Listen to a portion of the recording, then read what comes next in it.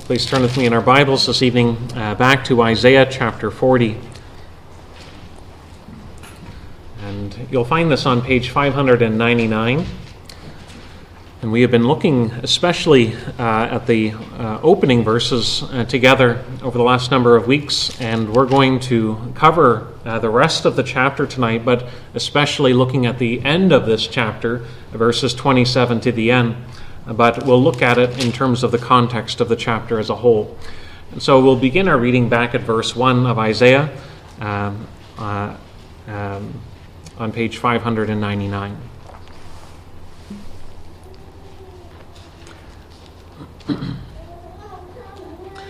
Comfort, comfort my people, says your God. Speak tenderly to Jerusalem, and cry to her that her warfare is ended, that her iniquity is pardoned, that she has received from the Lord's hand double for all her sins. A voice cries, in the wilderness prepare the way of the Lord, make straight in the desert a highway for our God. Every valley shall be lifted up, and every mountain and hill be made low.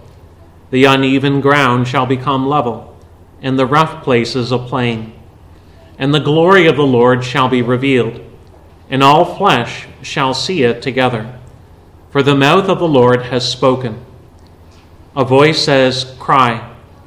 And I said, what shall I cry? All flesh is grass, and all its beauty is like the flower of the field.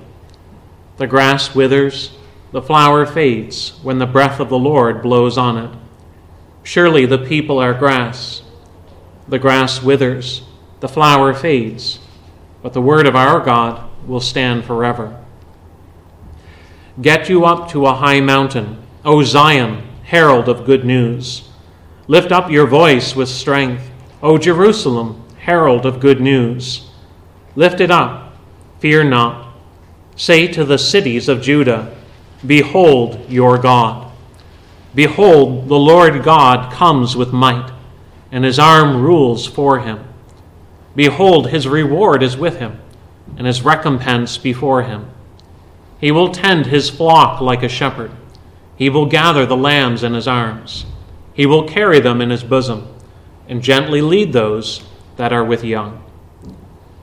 Who has measured the waters in the hollow of his hand, and marked off the heavens with a span, enclosed the dust of the earth in a measure, and weighed the mountains in scales, and the hills in a balance? Who has measured the Spirit of the Lord, or what man shows him his counsel? Whom did he consult, and who made him understand? Who taught him the path of justice, and taught him knowledge, and showed him the way of understanding? Behold, the nations are like a drop from a bucket, and are accounted as the dust on the scales. Behold, he takes up the coastlands like fine dust. Lebanon would not suffice for fuel, nor are its beasts enough for a burnt offering. All the nations are as nothing before him. They are accounted by him as less than nothing and emptiness. To whom then will you liken God? Or what likeness compare with him? An idol. A craftsman casts it, and a goldsmith overlays it with gold, and casts for it silver chains. He who is too impoverished for an offering chooses wood that will not rot. He seeks out a skillful craftsman to set up an idol that will not move. Do you not know?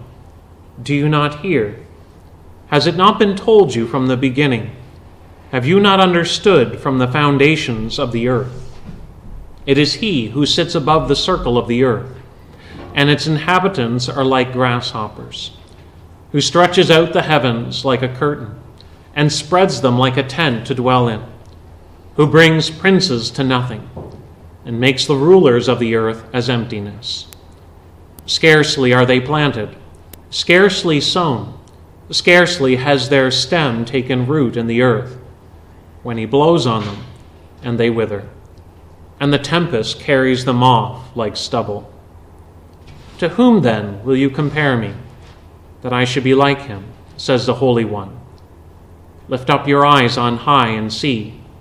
Who created these? He who brings out their host by number, calling them all by name, by the greatness of his might, and because he is strong in power, not one is missing. Why do you say, O Jacob, and speak, O Israel, my way is hidden from the Lord, and my right is disregarded by my God? Have you not known? Have you not heard? The Lord is the everlasting God, the creator of the ends of the earth. He does not faint or grow weary. His understanding is unsearchable. He gives power to the faint, and to him who has no might he increases strength. Even youths shall faint and be weary, and young men shall fall exhausted. But they who wait for the Lord shall renew their strength. They shall mount up with wings like eagles. They shall run and not be weary. They shall walk and not faint. As mentioned, over the last number of weeks, we have been looking at this chapter of Isaiah, and we have been talking about it as a message of God's comfort. And from the opening verses, the opening words of this chapter, it has drawn our attention to that theme, the announcement of comfort that is to come to the people of Israel, who would be humiliated on account of their sins and ultimately go into exile in the future. But to them who were faced with the repercussions of their choices, to those who were feeling the effects of turning away from the Lord, this message comes to them that God is a God who is not done with them, but rather he still extends to them a message of comfort. And the message of comfort ultimately is based on the fact that, is focused on the fact that God is coming. That, as it said there in verse 9, behold your God. Behold, the Lord God comes with might. And so the whole message here is to turn their attention back on God, to realize that in spite of their situation, God is a God in whom they are to turn to and to put their trust in. And this evening we want to come back and look at this theme of comfort and to see how the message continues to unfold. And we want to see that because God is incomparable, he is the incomparable God in terms of his wisdom and his power and his being. He is one in whom we can have hope and find strength. And we want to look at this thought of the incomparable God in three thoughts. We want to think about the people's complaint. We want to think about the prophet's consideration. And then finally, we want to think about the believer's confidence. Well, first, we have the people's complaint. After speaking all this about comfort, all this message of hope and confidence, we might think that this is all good.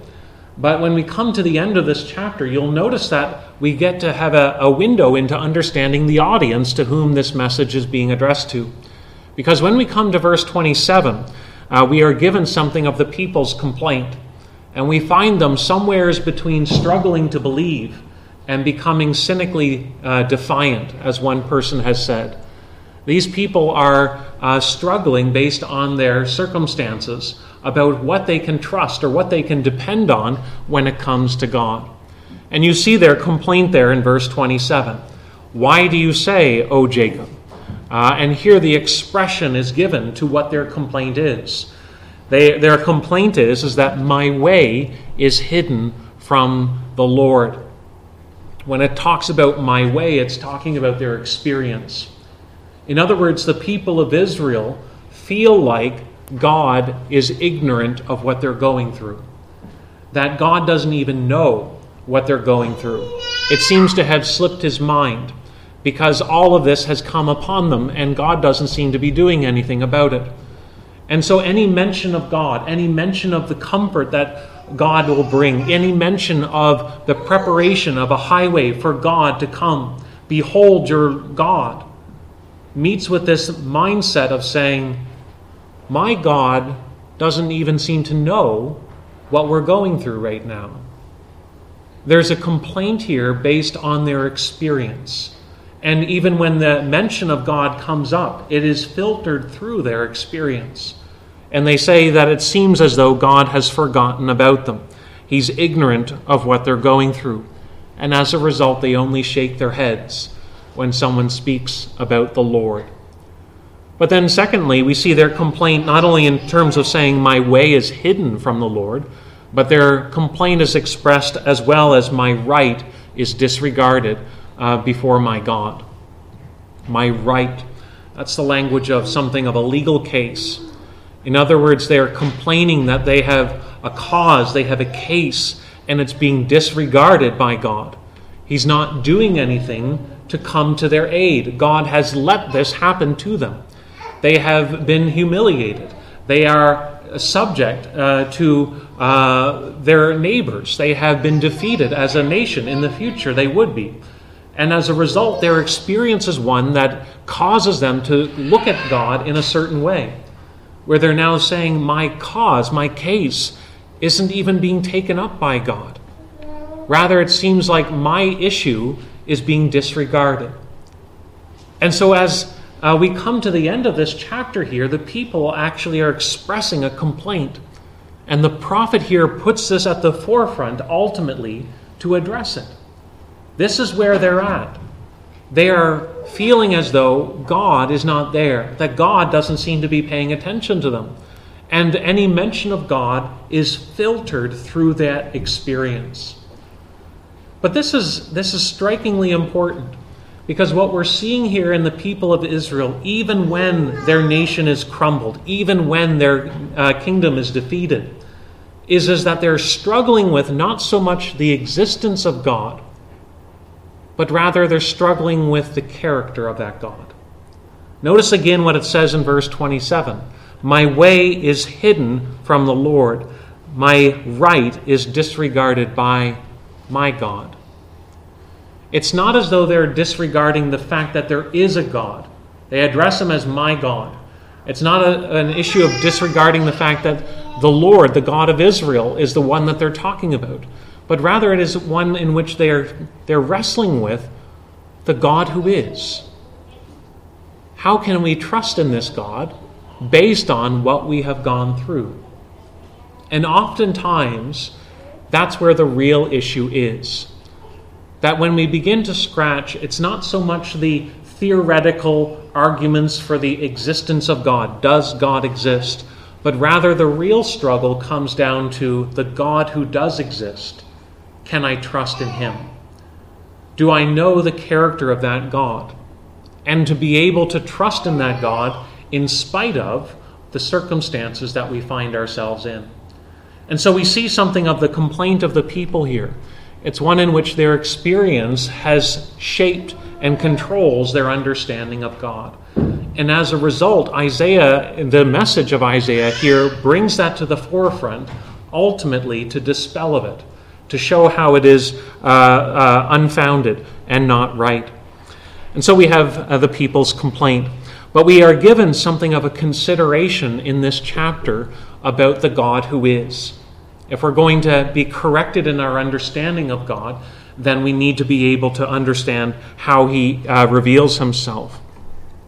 Not every question is looking for information, is it? Or looking for new information that is not already known. You young people, maybe your mom or your dad asks you questions from time to time. Maybe they asked you to do something. They asked you to clean up the shoe room or to put away the clothes or to make your bed. And then maybe your parent asks you, or they pull you into the room and they say, did you make your bed? And they look at the bed and it's obviously not made. Or they look at the shoe room and the shoes aren't put away. And they ask you a question, but it's not necessarily that they're looking for new information as much as they're trying to impress something upon you so that you are living in light of that reality. They're trying to bring something to your attention. Perhaps it is the fact that maybe you haven't followed through in what they asked, or to bring to your attention the state of the room itself. And when you look at Isaiah 40, it's a series of questions that are really rhetorical questions, but they're really meant to impress upon the people how they are thinking about God. in order to draw attention that their working definition of God doesn't match what the Scriptures say about God. That they are working on a certain assumption about the God who is, but it's not actually comporting with what God's Word teaches.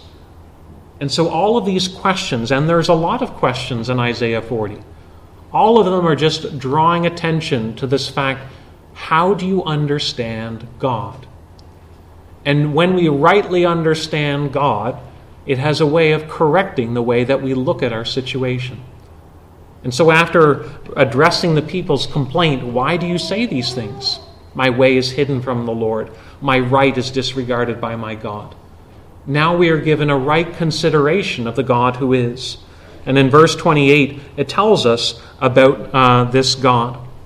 We are told 4 things that we can extrapolate about God in these verses. The first is that the Lord is the everlasting God, that God himself is eternal. He has no beginning. He has no end. He is not even bound by time. He is above time. He has no limitations in terms of time itself, but rather he is the one who always exists. He will always be and will always govern all things. He is the everlasting God. Not only is he described in terms of being eternal, but he is described as the creator of the ends of the earth. This is something that was stressed even earlier in the chapter, back in verse 12. Who has measured the waters in the hollow of his hand, and marked off the heavens with a span, enclosed the dust of the earth in a measure, and weighed the mountains in scales, and the hills in a balance. The eternal God who is also the creator. That God created the heavens and the earth. What difference if God created everything? What difference if the world just was eternal? Or if the world just popped into being of itself? Does it really matter what a person believes about the beginning? Does it really matter that God created all things? And here what Isaiah is highlighting is that this is one of the most foundational truths of understanding belief and our understanding of God and who he is. That God created all things. He is the creator.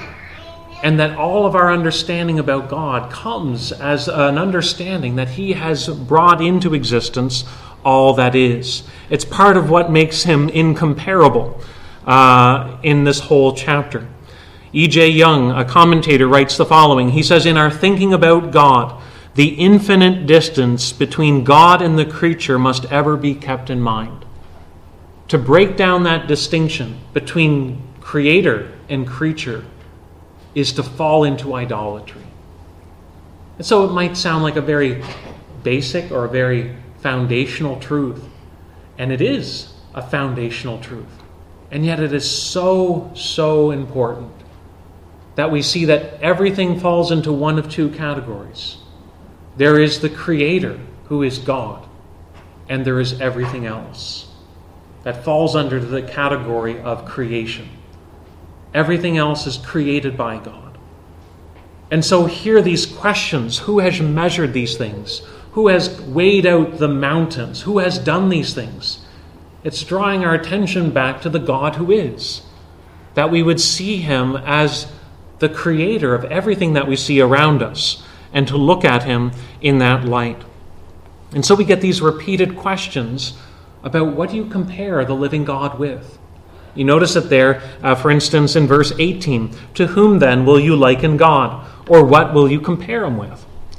You see, at least some people in Israel at this time were comparing the Lord with other things. That's why the question is being asked. And why in verse 19 it says, an idol.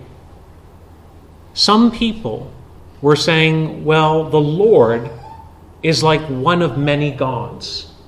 There's the God of Israel, and then there's the gods of the nations. And our God is simply one of those gods. But here the question, this rhetorical question, what are you even comparing the Creator with? Something that was ultimately created by man. A craftsman casts it, and covers it with gold and silver. He sets it up so that it cannot move. An idol. You're going to compare the creator of all things with something that was fashioned by the imagination of man. The two don't even compare with one another. And so here, the question is really highlighting the foolishness of trusting or comparing God even with the idols of the nations, the gods of the nations. The Lord is not simply one of many higher powers. He is alone the creator of the heavens, of the earth, and everything else falls under that category of creation. In verse 21, it says, "Do you not know? Do you not hear? Has it not been told you from the beginning? Have you not understood from the foundations of the earth?" This is elemental. This is the most vital doctrine to highlight about creation, that God creates all things, and that he is alone God and worthy of worship. Later on in verse 25, you see the repetition in the questioning. "To whom then will you compare me?" If some are going to compare God with idols, with the gods of the nations, others might compare him with even the heavens themselves. Notice it says, "To whom then will you compare me, that I should be like him, says the Holy One? Lift up your eyes on high and see. Who created these?"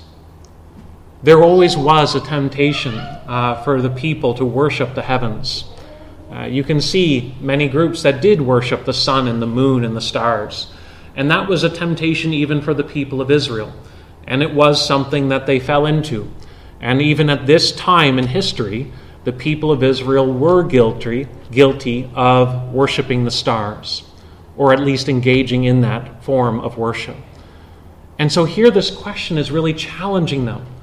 Look up in the heavens and see who created those. Who created those?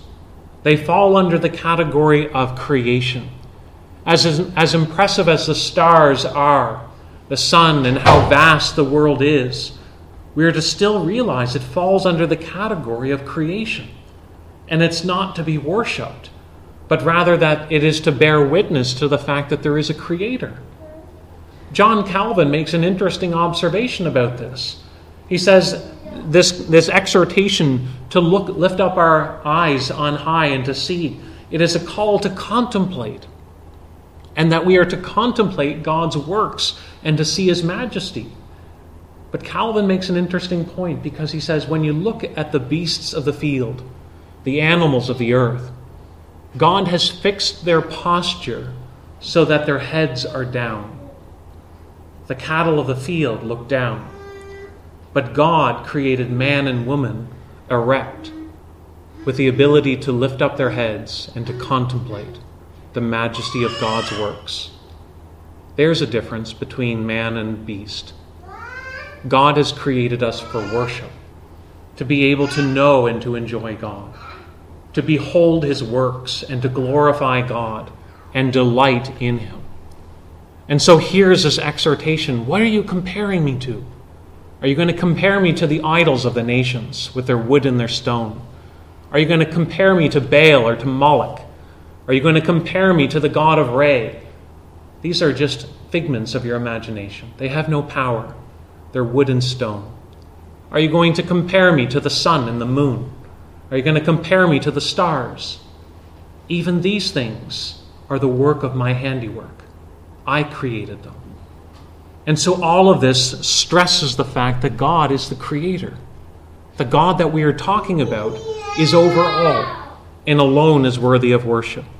So who is this God? He is the everlasting God. He is the creator God. He is the all-powerful God. He does not grow faint or weary.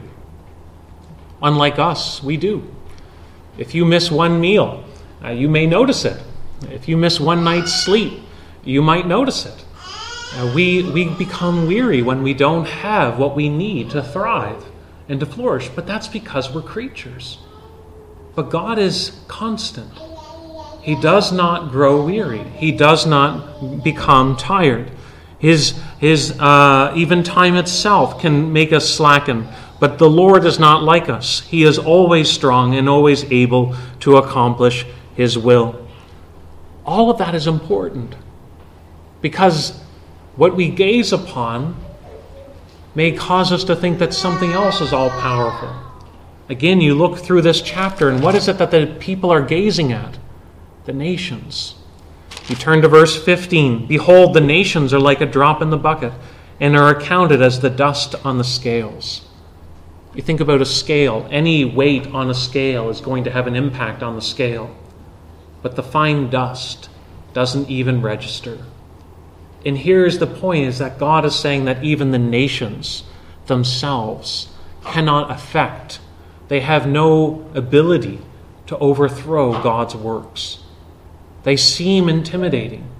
But as God himself goes on to say in verse 22, that he sits over all and he governs his creation. In verse 23, he brings the princes to nothing and the rulers of the earth to emptiness. Scarcely are they planted, but when he blows on them, they wither, and they go away like the stubble. Just as their efforts are taking root, just as their plans are starting to come together, the Lord has a way of thwarting their purposes, and they're done. And so the nations themselves are not all powerful. They are not the greatest concern, but rather we are to know that the God, who is the everlasting God, the creator of the ends of the earth, he is all powerful, and he does not grow weary or faint. But then finally, this God is also unsearchable. Back in verse 13 and 14, it says, Who measured the Spirit of the Lord? Or what man shows him his counsel? To whom did he consult? Or who made him understand? Who taught him the path of justice, and taught him knowledge, and showed him the way of understanding? And now here in verse 28, it's highlighting that his understanding is unsearchable. That's not trying to say that we can't know or understand God. But what it is saying is that we cannot comprehend God completely. His ways are higher than our ways. His thoughts are higher than our thoughts. For the simple reason that the finite, the creature, cannot contain the infinite. That we are limited and that God is infinite. And so it is beyond our ability to understand his wisdom. That his ways are past our ability to search out. Maybe you're sitting here wondering what all of this has to do with anything. What's the relevance of thinking about the character or the being of God? It sounds so abstract. But as Derek Thomas points out, the more we know and understand about God, the stronger we will be. And the way that we think about God is going to shape the way that we live in this world. If we look at things through the lens of our own experience, and if we think about God on the basis of our own reasoning or on the basis of our own feeling, we will have a very limited ability to trust in him, and we'll have a very limited view of comfort. But what Isaiah is calling us to is to realize who God is. What has been told you from the beginning? God created the heavens and the earth. God said, "Let there be," and there was. God is the everlasting God. He is the Alpha and the Omega. He has no beginning and he has no end. He is the all-wise God who knows the end from the beginning. And all of these things are to shape the way that we think about God. Israel had lost a sense of the greatness of God. And when we lose a sense of the greatness of God, we lose our moorings of finding hope and comfort in this world. And so their complaint is evidencing that. My way is hidden from God. He doesn't even know what we're going through. And the response is he is the all-wise God. He knows exactly what is going on. My right has been disregarded by my God. And what is being communicated to them is that God will accomplish his purposes. He has not disregarded his people, but will bring his promises to completion. So there's the complaint, there is the consideration, but then finally there is the confidence that they are to find. When we recognize who God is, then we can know the strength that he gives. It goes on to say he gives power to the faint, and to him who has no strength he increases, who has no might he increases strength. The truth is that Israel's weakness, their faintness, was not simply physical, is it? Their faintness is because they were laboring as fools. As it said at the beginning of the chapter, they were those who had been made warfare with the Lord. They were those who were made weary on account of their sins. They were dealing with the toil of working against God. And that's ultimately where we all find ourselves. The writer of Proverbs says, the labor of a fool only wearies himself or herself. It only tires oneself when we live against God's wisdom and against God's ways. And if it's true that we have all pursued our own course and living foolishly opposed to God, it means that we have all been toiling against God. The real question then is, are we tired of fighting against God's ways? Are we tired of sin itself, of living in a world that is under the domain of sin? Are we people that are weary of living tempted by sin, by the presence of sin? Are we people that long to be rid of sin? Because only when we recognize our problem are we going to look outside of ourselves for strength and for hope, for power and for comfort. But that is what God is promising here. Comfort my people. Your God is coming. Your warfare is ended, and the word of God will stand forever. God is coming, and he will give strength to those who are weary. That God is coming to bring them new life, to restore them who are wearied by sin. It is only when we acknowledge our weakness that we will look to God for strength. But the good news is that when we look to God, we see a God who is able to restore us from our sins, a God who has come to deal with the problem of our own foolishness, and a God who is able to overcome our folly and to save us even from ourselves. That's why Paul himself would say, God would say, my power is made perfect in weakness. And Paul would conclude, I will boast all the more gladly of my weakness, so that the power of Christ might rest in me. What hope is there then when we've been living in sin? What hope is there when we have lived foolishly? It's in knowing that the incomparable God is able to overcome where I have put myself. It is knowing that the incomparable God is able to do what he has promised. He is able to forgive iniquity. It is knowing that the incomparable God will be faithful, and the word of God will stand forever. To those who are weary, he will give strength. But notice at the end to whom it is that God gives his strength to. It says, to him who waits on the Lord in verse 31. Those who wait on the Lord shall renew their strength. To wait on the Lord is to hope. It is to cast oneself on the Lord, to depend on him ultimately in our wearied strength, in our wearied state, knowing that our strength is to come from him. And then notice the three images that are given. Those who wait on the Lord shall renew their strength. They shall mount up with wings like eagles. They shall run and not be weary. And they shall walk and not faint. They shall mount up with wings like eagles, meaning that they will rise up and do something that beforehand would not be possible. That they will rise up because they will have a strength that goes beyond themselves, because they're not depending on themselves, but living depending on their God. Their hope is in God and not in themselves. They will continue to press on because their hope is in God. They will be sustained, and so they will run, but they will also continue to walk. They won't faint even over the long haul. They will be sustained in their course. The Apostle Paul captures this when he says, we are afflicted in every way, but not crushed. We are perplexed, but not driven to despair. We are persecuted, but not forsaken. We are struck down, but not destroyed. Why? Because their hope was in a God of all grace, and their knowledge of salvation from sin in and through Jesus Christ. Their hope was not in themselves. It's not their own wisdom. It's not their own efforts. It's not their own goodness. It is knowing that God has come in Christ. They have beheld their God. They have seen how he has shepherded them by caring for them. They have seen how God's promises have been fulfilled. They see it all coming together in Christ.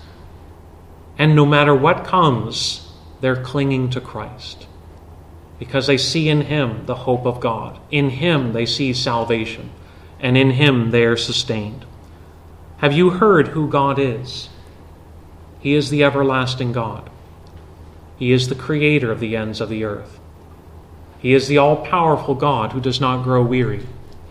He is the God whose wisdom is beyond our understanding. And in him we can hope, because he's the God who raises from the dead. Let's pray. Heavenly Father, we do pray that you would shape our understanding of the God who is.